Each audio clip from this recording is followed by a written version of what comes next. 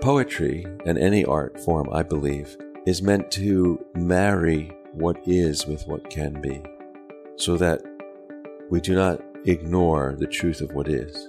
As the Buddhists talk about, about that, seeing things as they are, which is a hard, simple, and difficult practice. I'm pretty excited to share this episode with you.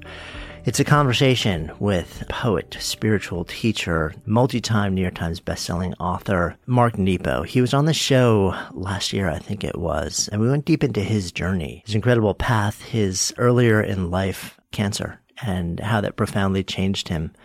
His work as a poet and as a teacher and a writer and a world traveler and a questioner of pretty much everything, and an eternal student.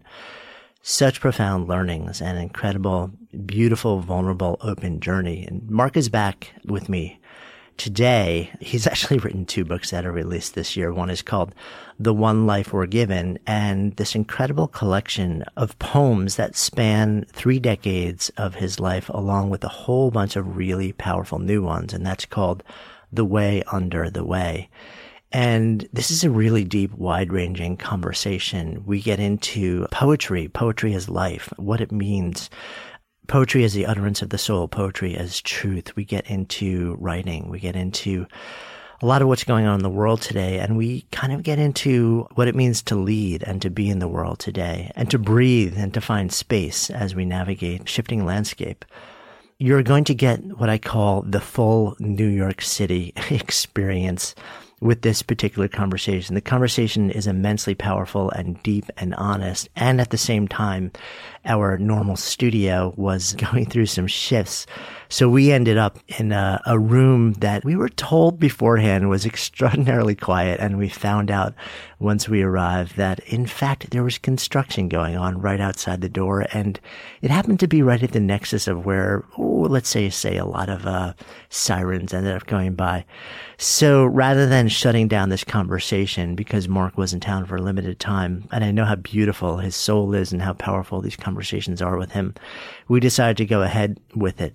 So I just wanted to give you a little bit of context. As we're talking, you will be joining us in the full New York City experience with the soundscapes that come along with it that you sometimes hear peeking through in the podcast tiny bit when we're in our actual studio, but you will hear much more present in this conversation. So enjoy that.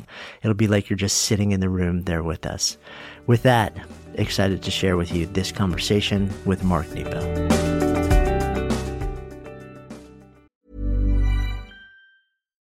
Since 2013, Bombas has donated over 100 million socks, underwear, and T-shirts to those facing homelessness.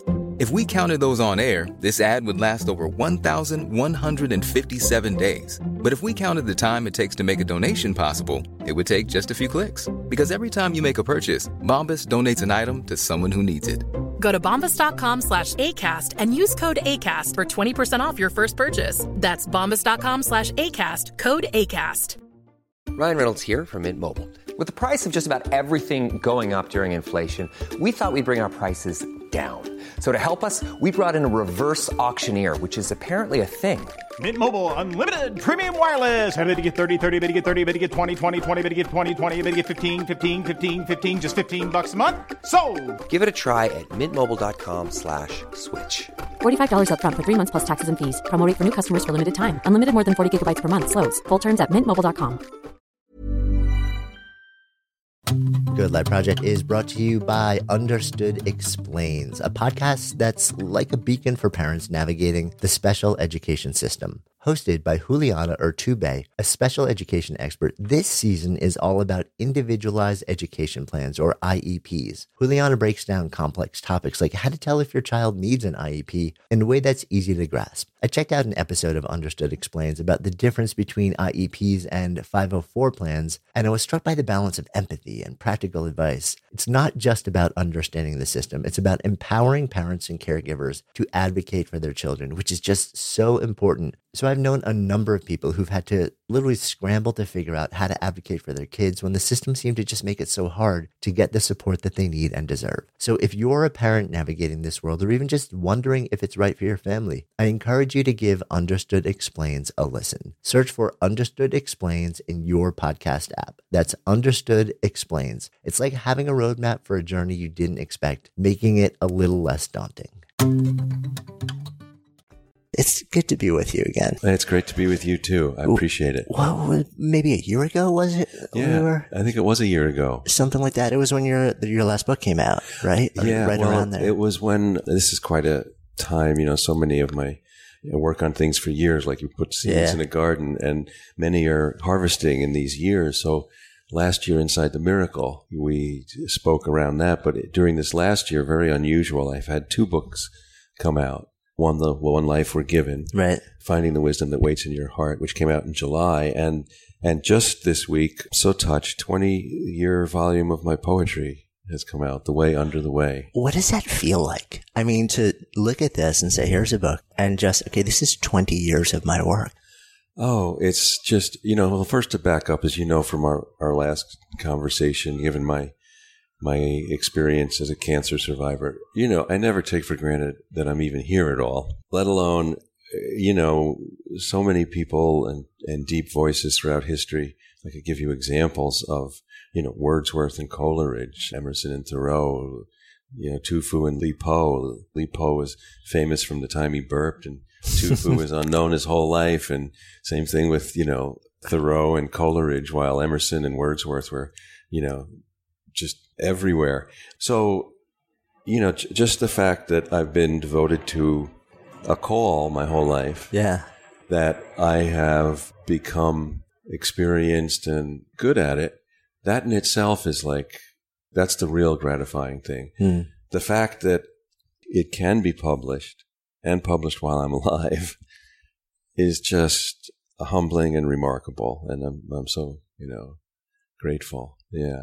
Yeah. And it really, this one really, it tracks through sort of the later windows of your life also. Yeah. Which is interesting. What I did, it's interesting because, and Whitman's a great example of this, Whitman, what I was going to say is that this book has 3 volumes of poetry in it. Right. There were 2 earlier books 10, 15 years ago that people kindly always want, and they're out of print. And so what I did was we have those in there, but it's hard to leave them alone. So I expanded each of those by about 30 new poems.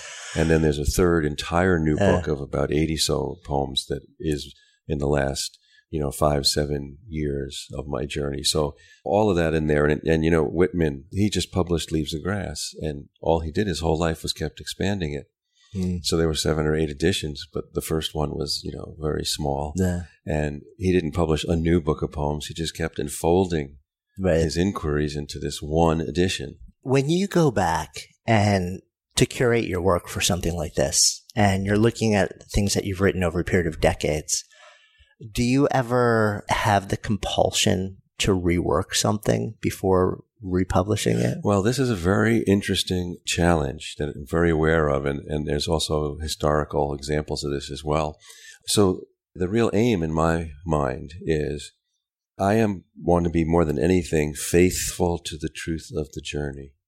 And, some people will want to try Hilda Doolittle, who HD, as she was known in the early 1920s, 30s, 40s.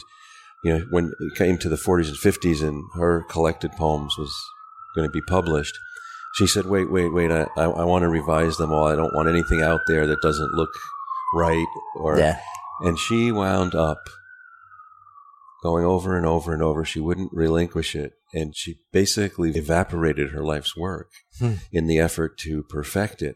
And interestingly, she passed and never finished. And her editors thankfully saw this and didn't honor all of those obsessive revisions. So I think, the real challenge is the poetry is the unfolding of life. It's not the words on the page. Poetry is the unexpected utterance of the soul that comes along when we least expect it, unexpected, to restore us. And so everyone has a poet in their heart. For some of us like me, I just write it down, and that's how I learn. And the trail of that are the words.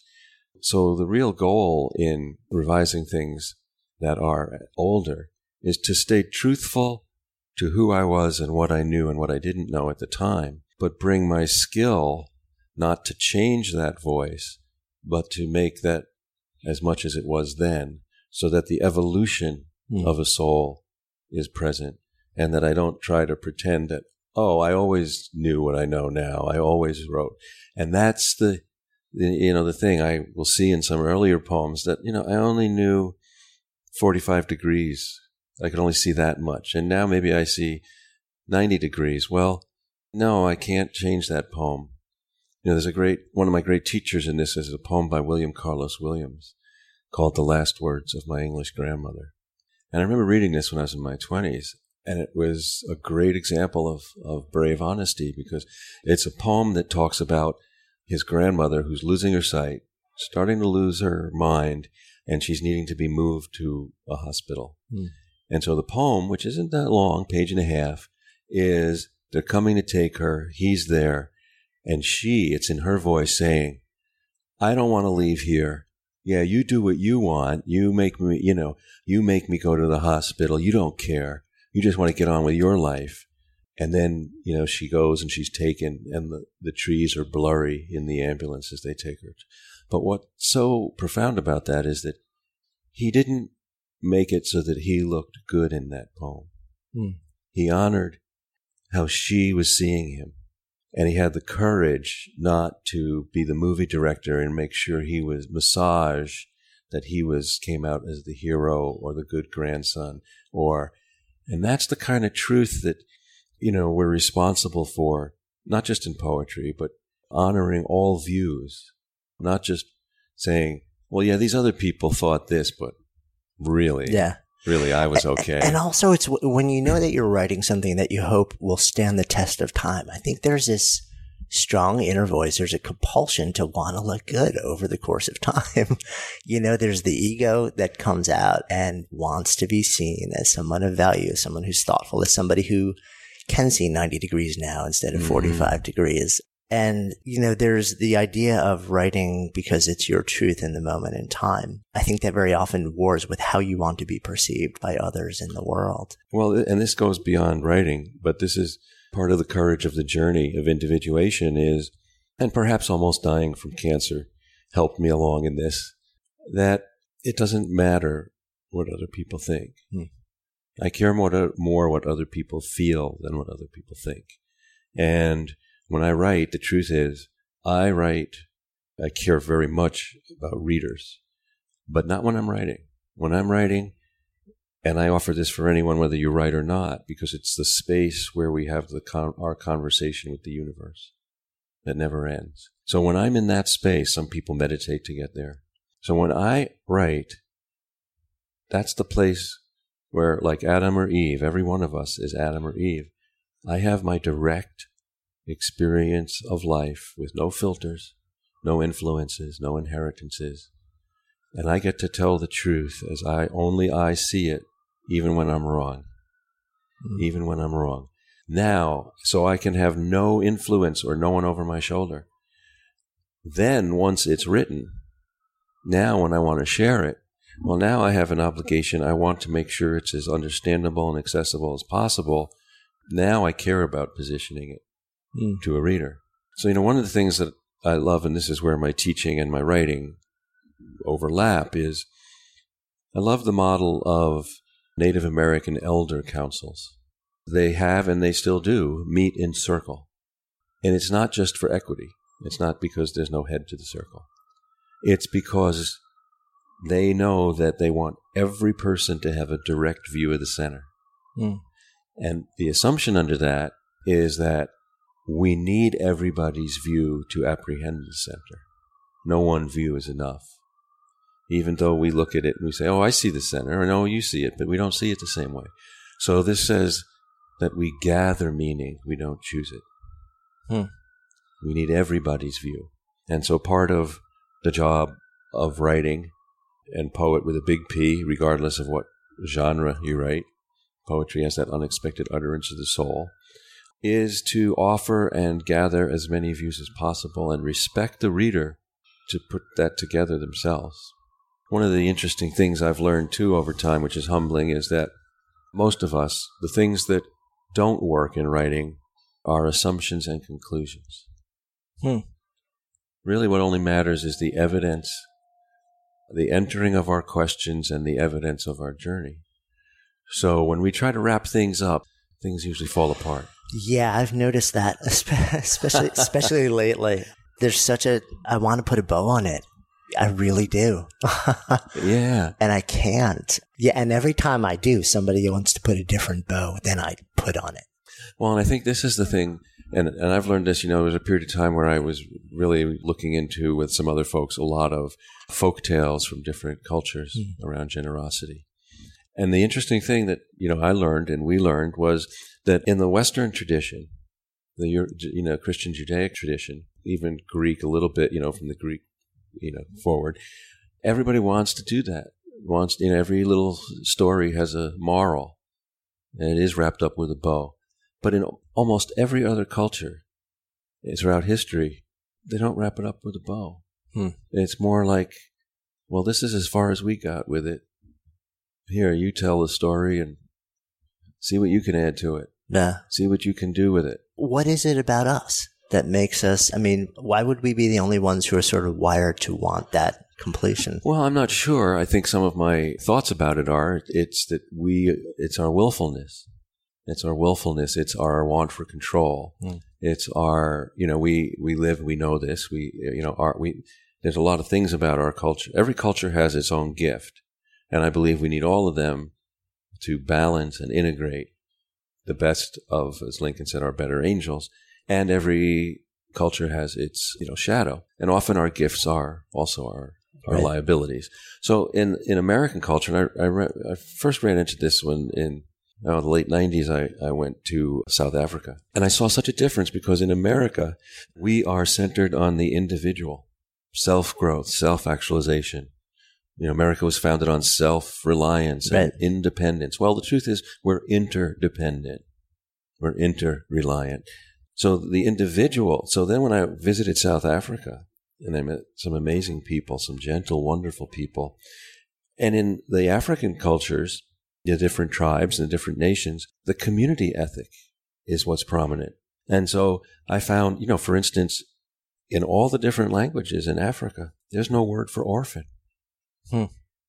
Because the tribal family is so strong that if a parent dies, that child is assumed by the tribe.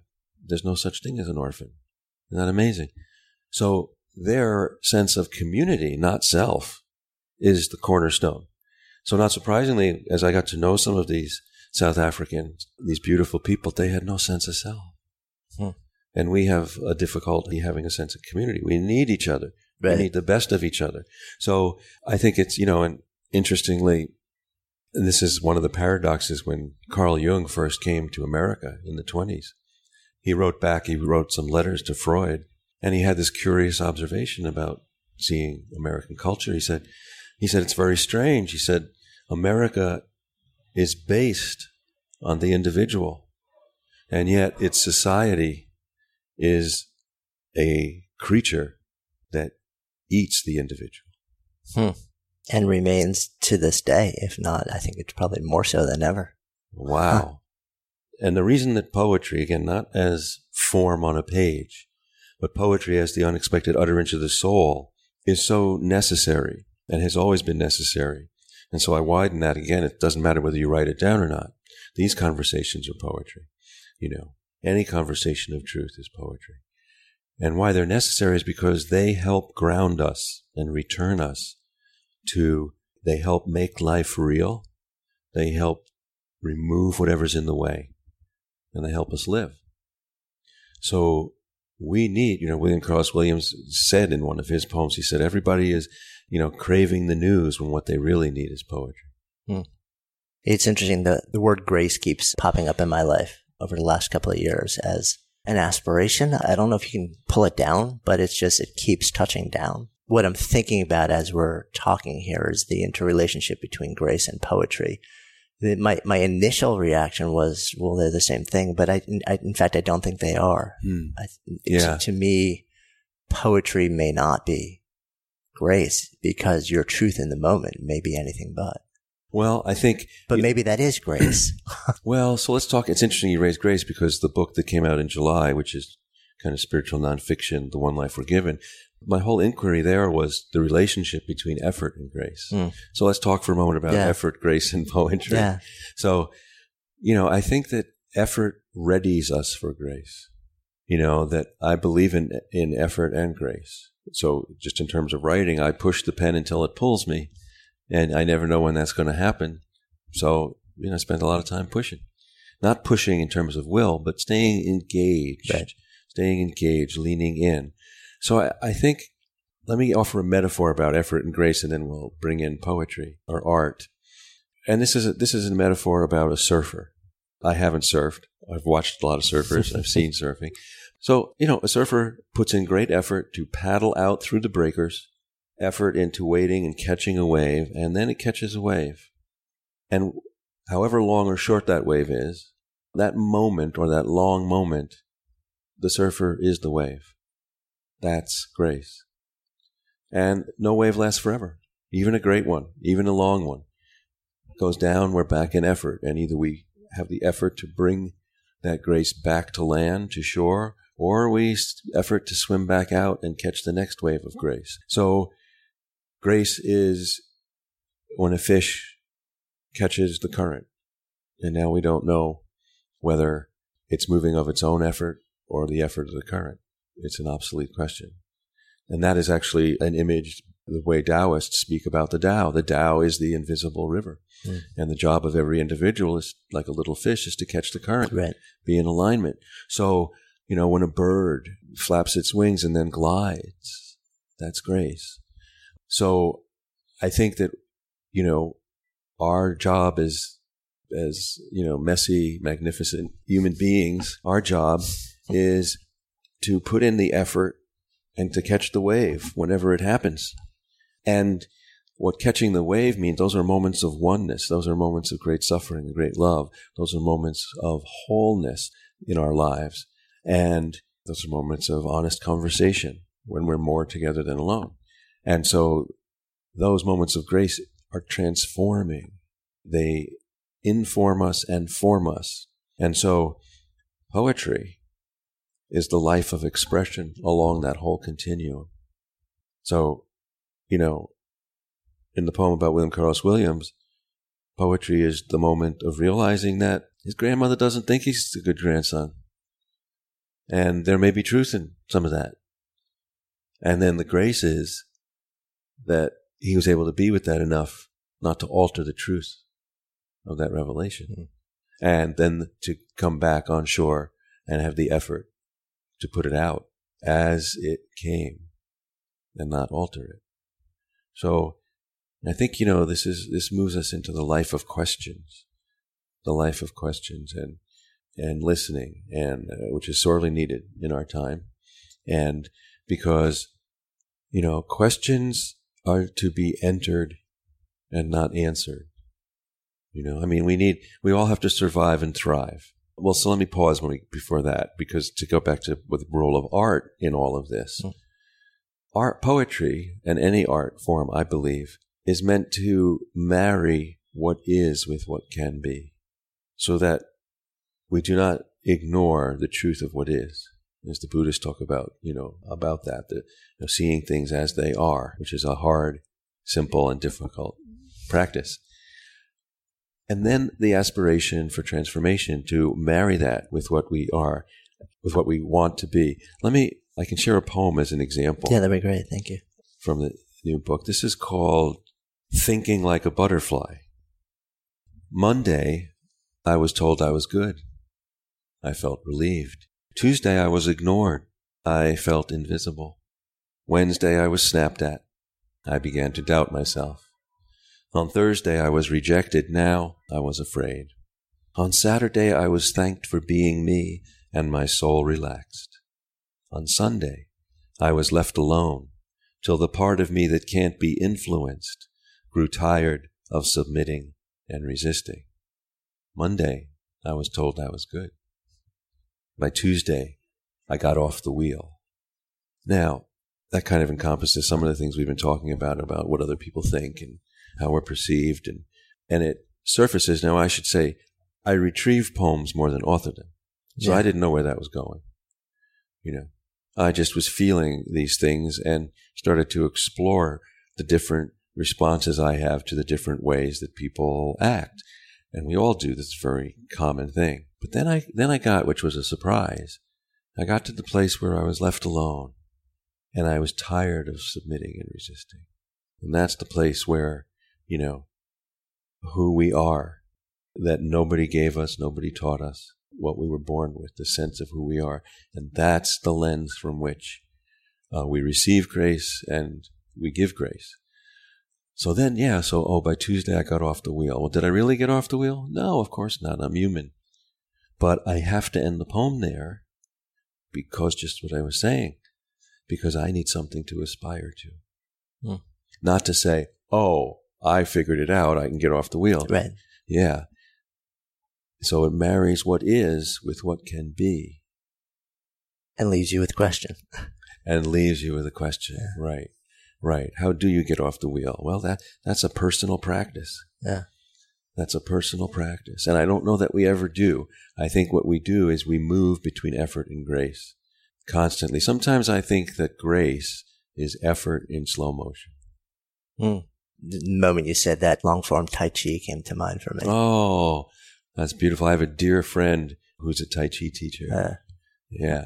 I see that. And to watch that, underneath the hood, especially when you're learning, it's extraordinary effort. And even doing it, there's effort, but there's a sense of just astonishing lightness and flow and grace. When you see somebody who's deepened into this practice for years and years and years, it's just kind of jaw-dropping. And I'm a complete neophyte when it comes to this, but I've been told that, that it's also essentially slow motion kung fu to a certain extent, and that's sped up. It can be, there are strong elements of it that can be quite lethal. I could be butchering that, but that's what's been sort of shared with me.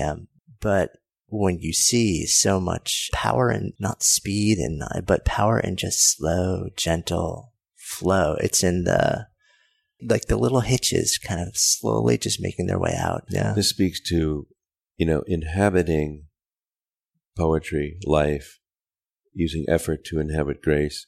All of it is to move at the pace of what is real. And the assumption under all of that, which is in all the spiritual traditions, is that everything we need is right here. There's nowhere to go. We go many places, we do many things. But it's less to get anywhere as it is to actualize ourselves. That, in the Jewish tradition, God is understood as an indwelling presence that is manifest through relationship. And the word authentic comes from the Greek, and it means the mark of the hands. So our job, by moving at the pace of what is real, our job is to have what's in our hearts enter our hands and in the world.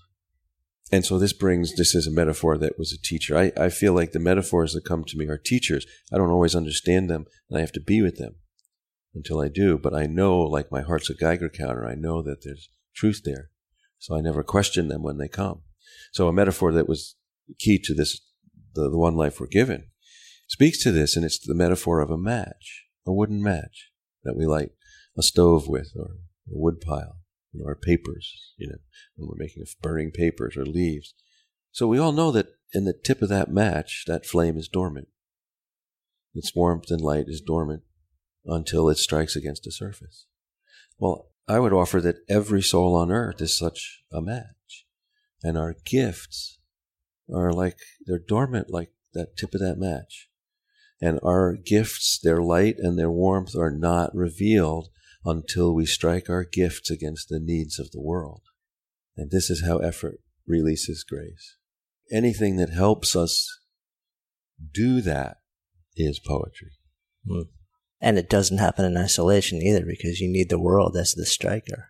You need the world as the striker. So, we definitely have rhythms of solitude and community, which are necessary. Right.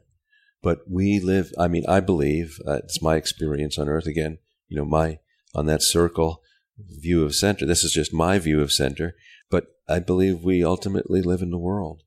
And yes, we have to strike against the needs of the world. And, one of the shadows, as we mentioned earlier, every gift is a shadow. I think this helps to explain the terrible journey of addictions, because addiction is when you fall in love with the strike and not the light. And you think, oh, I was most alive. What was it? Oh, I need to strike again. I need this hit again. I need whatever it might be, when the only purpose of that friction of relationship is to release the light, the gift. How do we see that? How do we see that distinction if we're trapped in it? Because I think we're all addicted on some level, whether it's technology, whether it's traditional addictions. I think that for me, it comes down to following our heart, following our aliveness, and the courage to do that. It's a quiet courage to follow because I believe our career is our soul's awakening. Our occupation is where that happens, and that can change. But to follow, trust literally means follow your heart. And following our heart leads us to our aliveness, and our aliveness releases the gift. So the friction along the way, is not the thing. And when we, through pain, fear, worry, anxiety, all very human things, when we stumble into those clouds, we become obsessed with them, and we settle on the strike and not the light. And we all can do this. But the magic of being human is that we can return. When we fall asleep, we can wake up. When we're numb, we can become sensitive. When we're afraid, we can become safe again and have courage. And poetry, art, truth, meaning help us in our practice of return. So I think the biggest thing is recognizing and admitting when we've fallen off so that we can course correct. Because unless you can admit the truth of where you are, you can't move. You can't move. When you're ready to pop the question, the last thing you want to do is second-guess the ring. At BlueNile.com, you can design a one-of-a-kind ring with the ease and convenience of shopping online. Choose your diamond and setting. When you find the one, you'll get it delivered right to your door. Go to BlueNile.com and use promo code LISTEN to get $50 off your purchase of $500 or more. That's code LISTEN at BlueNile.com for $50 off your purchase. BlueNile.com, code LISTEN. One size fits all seems like a good idea for clothes until you try them on. Same goes for healthcare. That's why United Healthcare offers flexible, budget-friendly coverage for medical, vision, dental, and more. Learn more at UH1.com. Good Life Project is sponsored by NetSuite. So I remember when our businesses were just starting to really scale. It was amazing and also added complexity and stress. And the things that I used to do in hours were taking days, too many spreadsheets, too many systems, no single source of truth. If that sounds familiar, you should know these numbers. 37,000, 25, and 1. 37,000 businesses have upgraded to NetSuite by Oracle. 25. NetSuite turns 25 this year. That's 25 years of helping businesses do more with less, close their books in days, not weeks, and drive down costs. And 1, because your business is one of a kind. So you get a customized solution for all of your key performance indicators in one efficient system with one source of truth, manage risk, get reliable forecasts, and improve margins. Everything you need to grow all in one place. And right now, download NetSuite's popular KPI checklist designed to give you consistently excellent performance absolutely free at netsuite.com/goodlife. That's netsuite.com/goodlife to get your own KPI checklist. netsuite.com/goodlife.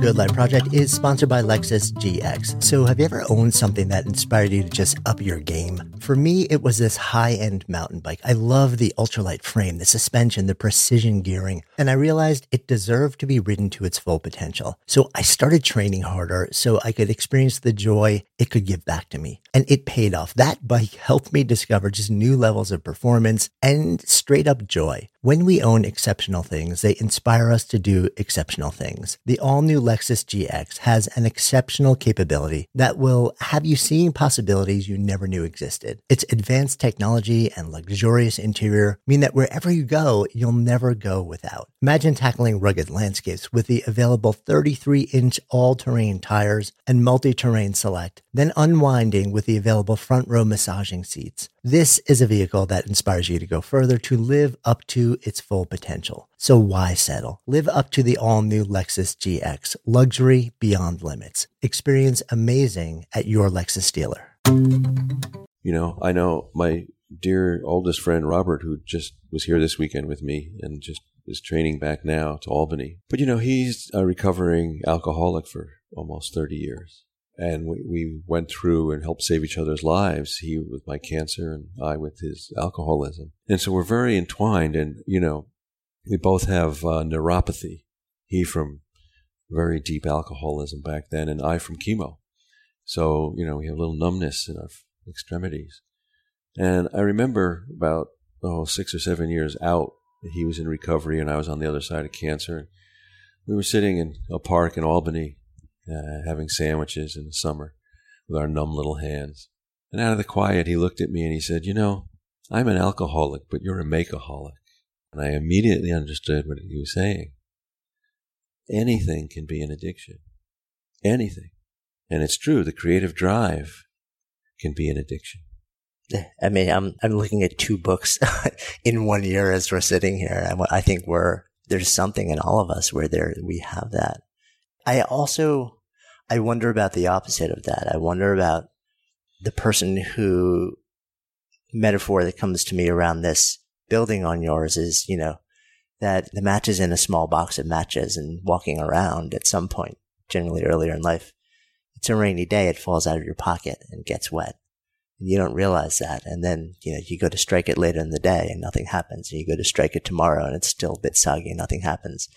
And after you try and strike it 4 or 5, 6 times and nothing happens, you just give up and you never try and strike it again. And I feel like so many of us get caught on that side of it as well. Just, you know, settling into this state of just assumed helplessness. It is assumed helplessness, but let's have compassion. I know you do, but let's affirm that any one of us can fall there. Yeah. And this is where the courage and the effort to get another box of matches. It's not the only box of matches, you know, in the world. You know, I learned this in the cancer rooms, and I think it was a great lesson to me that the people, when you're desperate, and I've always been an open person. I thought I was open. But, you know, there I was, and if I needed help, I needed to talk to the person next to me, even though I didn't know him. I had to say, hey, I'm scared. What are you here for? You know, all the politeness, all the things, you know, so we can do it. So, you know, I often say I have compassion. If you don't have friends, I have compassion. And I also say, make a friend. Talk to someone. Move out of your risk and comfort zone and be authentic. Because the largest closeted population today are the closet authentics. We all think, you know, Kierkegaard said we're all spies for God. And I think that's what he meant. I think we're all hidden. Or, you know, there's a great story, one of the great stories from the life of Jesus is Nicodemus. Now, Nicodemus was a Pharisee. He was one of the Jewish priests at the time who, you know, didn't want anything to do with Jesus. They were condemning Jesus. He was a rebel. How dare he? You know, he hadn't done the training. He hadn't become a Pharisee. But Nicodemus was captivated by the grace of Jesus, the light. And so he would seek him out at night to ask him questions. He'd have private conversations with Jesus at night. But during the day, he would deny that he had them. Someone would say, didn't I see you with Jesus last? That wasn't me. I was in the temple praying. You got the wrong guy. And, you know, while we can learn from other people, of course, all along, I think stories like that, they represent the light that's within us and the soul that's within us, that grace part that moves at the pace of what is real, with the Tai Chi lesson. And the other part of us that, Nicodemus is the social mediating voice. That's the spy for God that's afraid to reach out, to tell the truth, to see it. Yeah, I don't know what this guy is up to, but there's something about him. I want to ask him questions. I think he knows something. Admitting that in public, so that we are asked, one of the challenges to finding our light is the courage to be who we are everywhere. Everywhere. Yeah, that is a huge one for so many people. My mind just is constantly asking why. What is it about the way we're wired? What is it about cultural constructs? What is it about our aspirations and our fears that leads so many to live under the weight of a facade, under the weight of... Well, I think that let's back it up a little and look at it the way we look at, like we said, we're here, we're in this place, and, there's dirt that accumulates on the building that we can see through the window, and windows get dirty, and then we clean them and they get dirty again. So I think that the nature of existence, our incarnation is, our goal is not to stay clean or get dirty. Our job here is to uncover, get involved in experience through which we get covered, and then we uncover everything again. And we help each other do that because we can't do it all by ourselves. Though this is one of the great paradoxes of life. Though no one can do it for you, we can't do it alone. Mm-hmm. And so I think life has been made just difficult enough that we need each other to ensure the journey of love. And I think that the other humble thing that I'm learning after a lifetime of learning is that wisdom is not there to shortcut the journey. Mm. Wisdom is there to support everyone who's ever lived. No one gets out of this journey. Everybody's got to do it. And how much you know doesn't prevent you from having to do this journey, including having things accumulate on you until they become a facade, and then having the courage to pull them off. So this is, what happens with ritual and habit. Ritual is sacred. Ritual is the conscious repetition of some act that reminds us of meaningful things that we forget. But that at some curious point, any ritual, sacred as it is, can suddenly become a habit that has no more meaning. And it's our job to restore our immediate contact with it. And this happens in relationships, the love of our life, a friendship, things we work toward. And then they get covered like the film on the window. And then we forget the meaning they have. And it's our job, and this is the role of great love and great suffering. Then all of a sudden one day, when we're too exhausted, or we're hurt, or we're broken open, then we look at that friend, that family member, that partner, and we go, oh my God, it's you. How could have I forgotten? It's you. And that, what I just described, that's a poem. That's a poem. I started off in life as a young man and wanting to be devoted, and maybe I could write a poem or two that would be really good, And then cancer came along in my 30s and tore me upside down and inside out. And forget writing great poems. I needed to discover true poems that would help me live. And now that I'm in my 60s, I want to be the poem. When you think about poetry in the world today, we live in interesting times. We were talking about this before we started taping. I don't particularly want to go, down that road too much, but I am curious what your experience is on the role of poetry, both in written form and in the experience of life in today's world, which is interesting.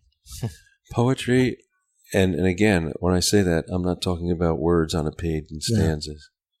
I'm talking about the authentic truth-telling of what it is to be alive. through which we manifest that we're more together than alone. And so I think whatever form that takes, whether that's public conversation, private conversation, whether it happens through gardening or someone who's devoted to, has a passion for being a car mechanic, whatever it might be, the poetry of authenticity and wholeheartedness, it's part of the immune system of humanity. And so below politics, below who's in power and who's not, below whatever's happening in the world, and we are now in, I think, dangerous times, we have to, all of us have a commitment to keep that immune system strong, the immune system of humanity. And so the role of poetry is to open a heart space. Through it, we realize we are each other, and our gifts don't stay hidden. That leads me to a poem that is called To Be and Belong. To be and belong. Let go your want for greatness and feel the tool that's in your hand.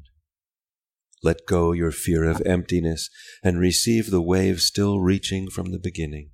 It only wants to enliven you the way water refreshes every hole. So let the web of things entangle you. Only stars are free, and they are so lonely. Curse what you will, but give thanks that everything alive wants something from you. So there's no escaping. Heaven is here on earth, messy, magnificent as it is. And, when I was a young man, early on, being a romantic poet, I wanted, like so many people, and I would say also like so many, monks and in different traditions, I wanted to transcend out of here. And then there are other people that are thrown then into reality in such a strong way that then they say there's nothing but this. And then they become pessimists or nihilists or existentialists and say, no, this, the grit, the dirt, the unfairness, that's the God. Well, life, it's like the circle, elder circle around the center. Life keeps unfolding and unfolding and changing, and it's more than any one frozen part of the cycle. And so we're not just stuck here, and we can't transcend out of here. We need to transcend into the ground of things, to be here. And I think one of the most difficult things for all of us, understandably, and the role of art and poetry, to break that, one of the most difficult things is that when we go through something, whether it's pain, fear, whatever it might be, especially difficult things, we then want to extrapolate and make that into a worldview. Because I've been betrayed, the world is a place of betrayal. Because I've been hurt, the world is a place of brokenness. And the truth is, and I learned this through my cancer journey, to be broken is no reason to see all things as broken. Not to minimize what I'm going through, but it's not a reason to make it a worldview. In fact, I need to experience whatever I'm going through thoroughly and face it, and I need everything I'm not to heal. I mean, isn't that sort of the ultimate challenge, is to avoid seeing whatever your current experience is as the experience, as the worldview, and to hold yourself open to the possibility of new experiences, new relationships, and to treat them freshly. Yeah. Tall order. Well, it's the work. Yeah, it's indeed. The work. And, all the things we're talking about, the messy, magnificent journey of being human, if you were an actor, if we were actors and a famous film director described everything we spent this whole, our conversation talking about this, and then said to you, offered it to you as a part, you would think it was the role of a lifetime. Mm-hmm. And it is. It is. When we're in it, it can be graceful, unbearable, everything. But when we step back and look at it, there's nothing more magnificent, Yeah.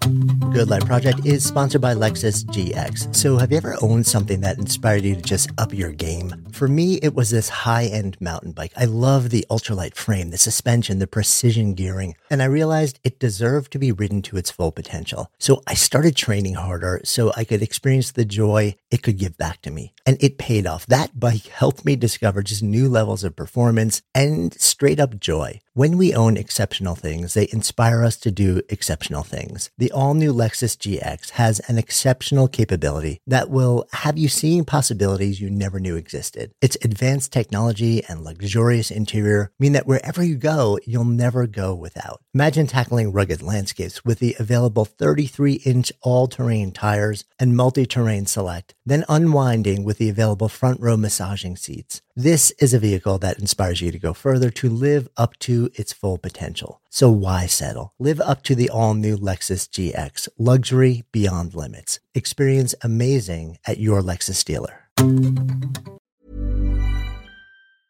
Mom deserves the best, and there's no better place to shop for Mother's Day than Whole Foods Market. They're your destination for unbeatable savings, from premium gifts to show-stopping flowers and irresistible desserts. Start by saving 33% with Prime on all body care and candles. Then get a 15-stem bunch of tulips for just $9.99 each with Prime. Round out Mom's menu with festive rosé, irresistible berry chantilly cake, and more special treats. Come celebrate Mother's Day at Whole Foods Market. Mom deserves the best, and there's no better place to shop for Mother's Day than Whole Foods Market. They're your destination for unbeatable savings, from premium gifts to show-stopping flowers and irresistible desserts. Start by saving 33% with Prime on all body care and candles. Then get a 15-stem bunch of tulips for just $9.99 each with Prime. Round out Mom's menu with festive rosé, irresistible berry chantilly cake, and more special treats. Come celebrate Mother's Day at Whole Foods Market. Imagine the softest sheets you've ever felt. Now imagine them getting even softer over time. That's what you'll feel with Boll & Branch's organic cotton sheets. In a recent customer survey, 96% replied that Boll & Branch sheets get softer with every wash. Start getting your best night's sleep in these sheets that get softer and softer for years to come. Try their sheets with a 30-night guarantee. Plus, get 15% off your first order at bollandbranch.com. Code BUTTERY. Exclusions apply. See site for details. Here, let me share this one, which is about what we were just talking about, called In the Milky Ocean. As you pour milk on your cereal, I'm grateful for the sound of milk flowing over dried grain, for the peace that lets us wake and eat together, to stare at each other in silence like small animals. I am aware how safely tumbled through eternity we are, not to be hunted from birth, or chased into the forest and forced to part, or beaten for a secret some warlord thinks we're hiding. I eat my toast and close my eyes. How is it we're alive in a place that has running water, where milk and eggs are plentiful? Atrocities and wonders flutter through me. They bleed into each other. I can't stop it. The milk tastes good, as my twin is somewhere on the run. It seems impossible to feel so many fates. Impossible not to.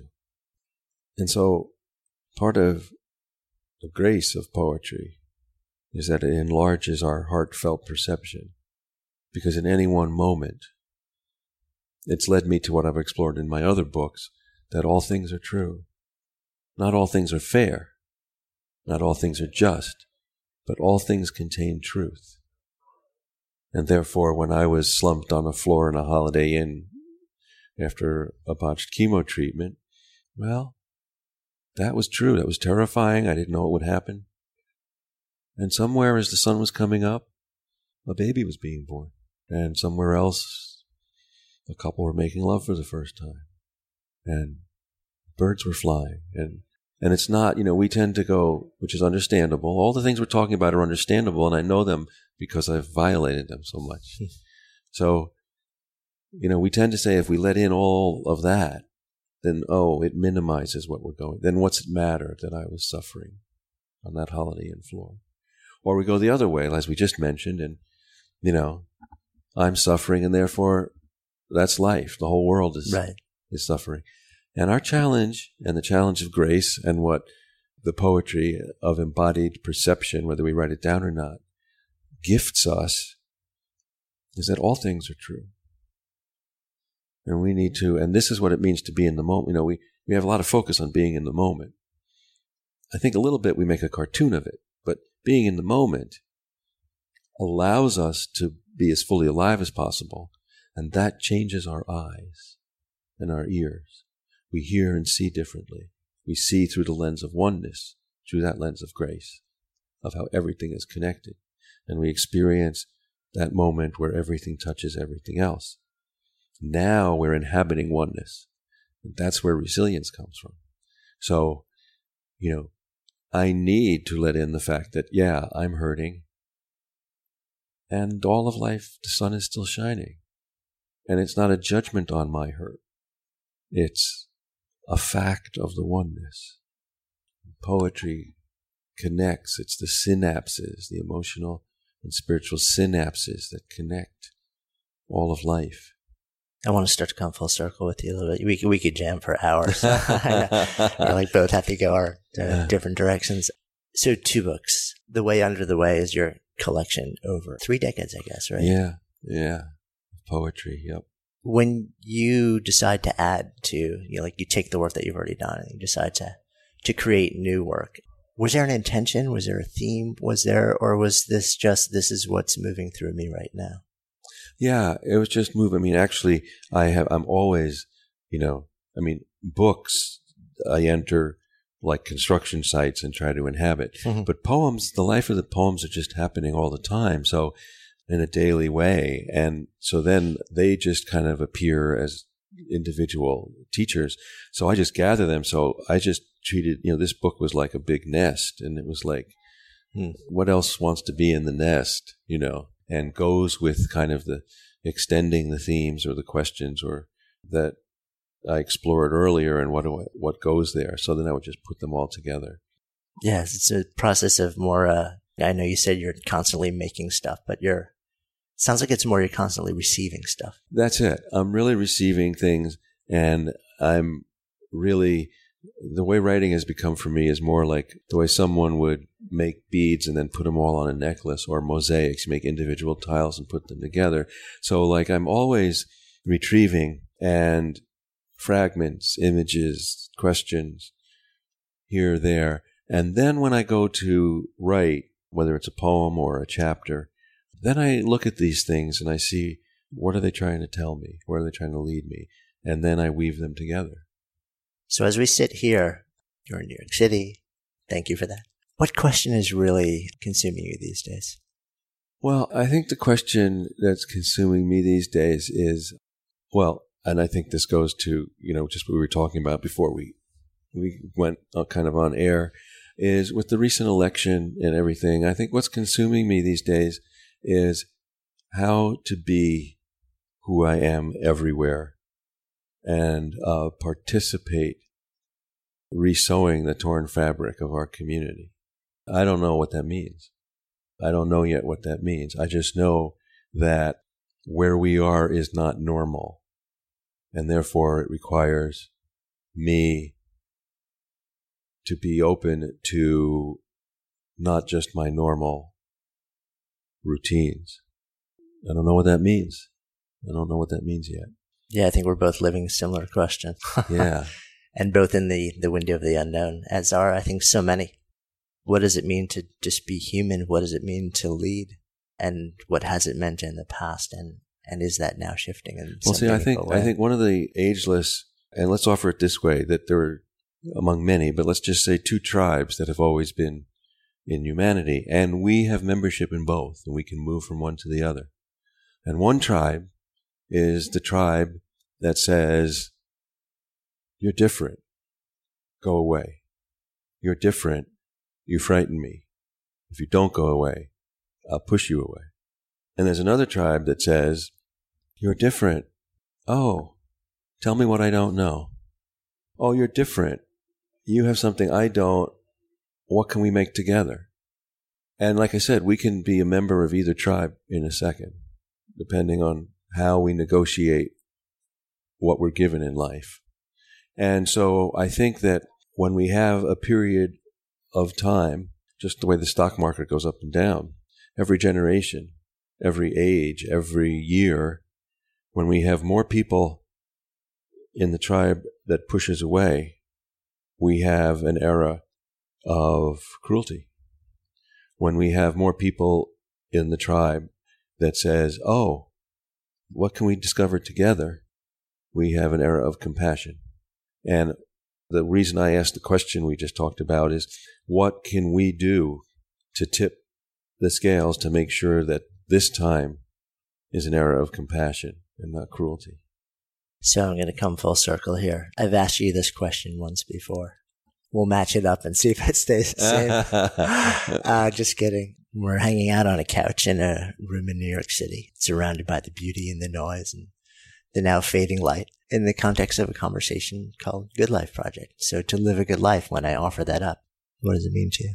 Well, to live a good life, I would take it under that to say we have to live an authentic life. If we live an authentic life, chances are it will be good. If we try to live a good life, we're not always sure it'll be authentic. And so I think to live a good life is to work with what we're given and to stay in relationship to everything. Ourselves, our nature, the mystery, each other, what we don't know. We are living conduits. And so we are most alive when life force, resiliency, the resources of life flow through us.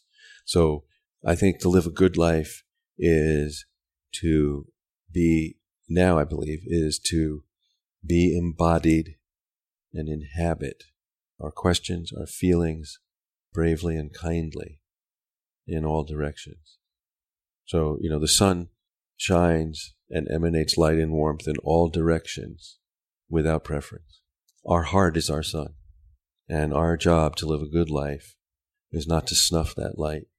We will, just as there are clouds that block the sun, we have psychic and emotional clouds that surround us, that maybe prevent our light from coming. But that's different from snuffing that inner sun. And while we may have to make choices about who to trust and what to do and where to go and how much to share, that inner sun must, if we're to live a good life, like the actual sun, we have to keep emanating love and warmth in all directions without preference. Thank you. You're welcome.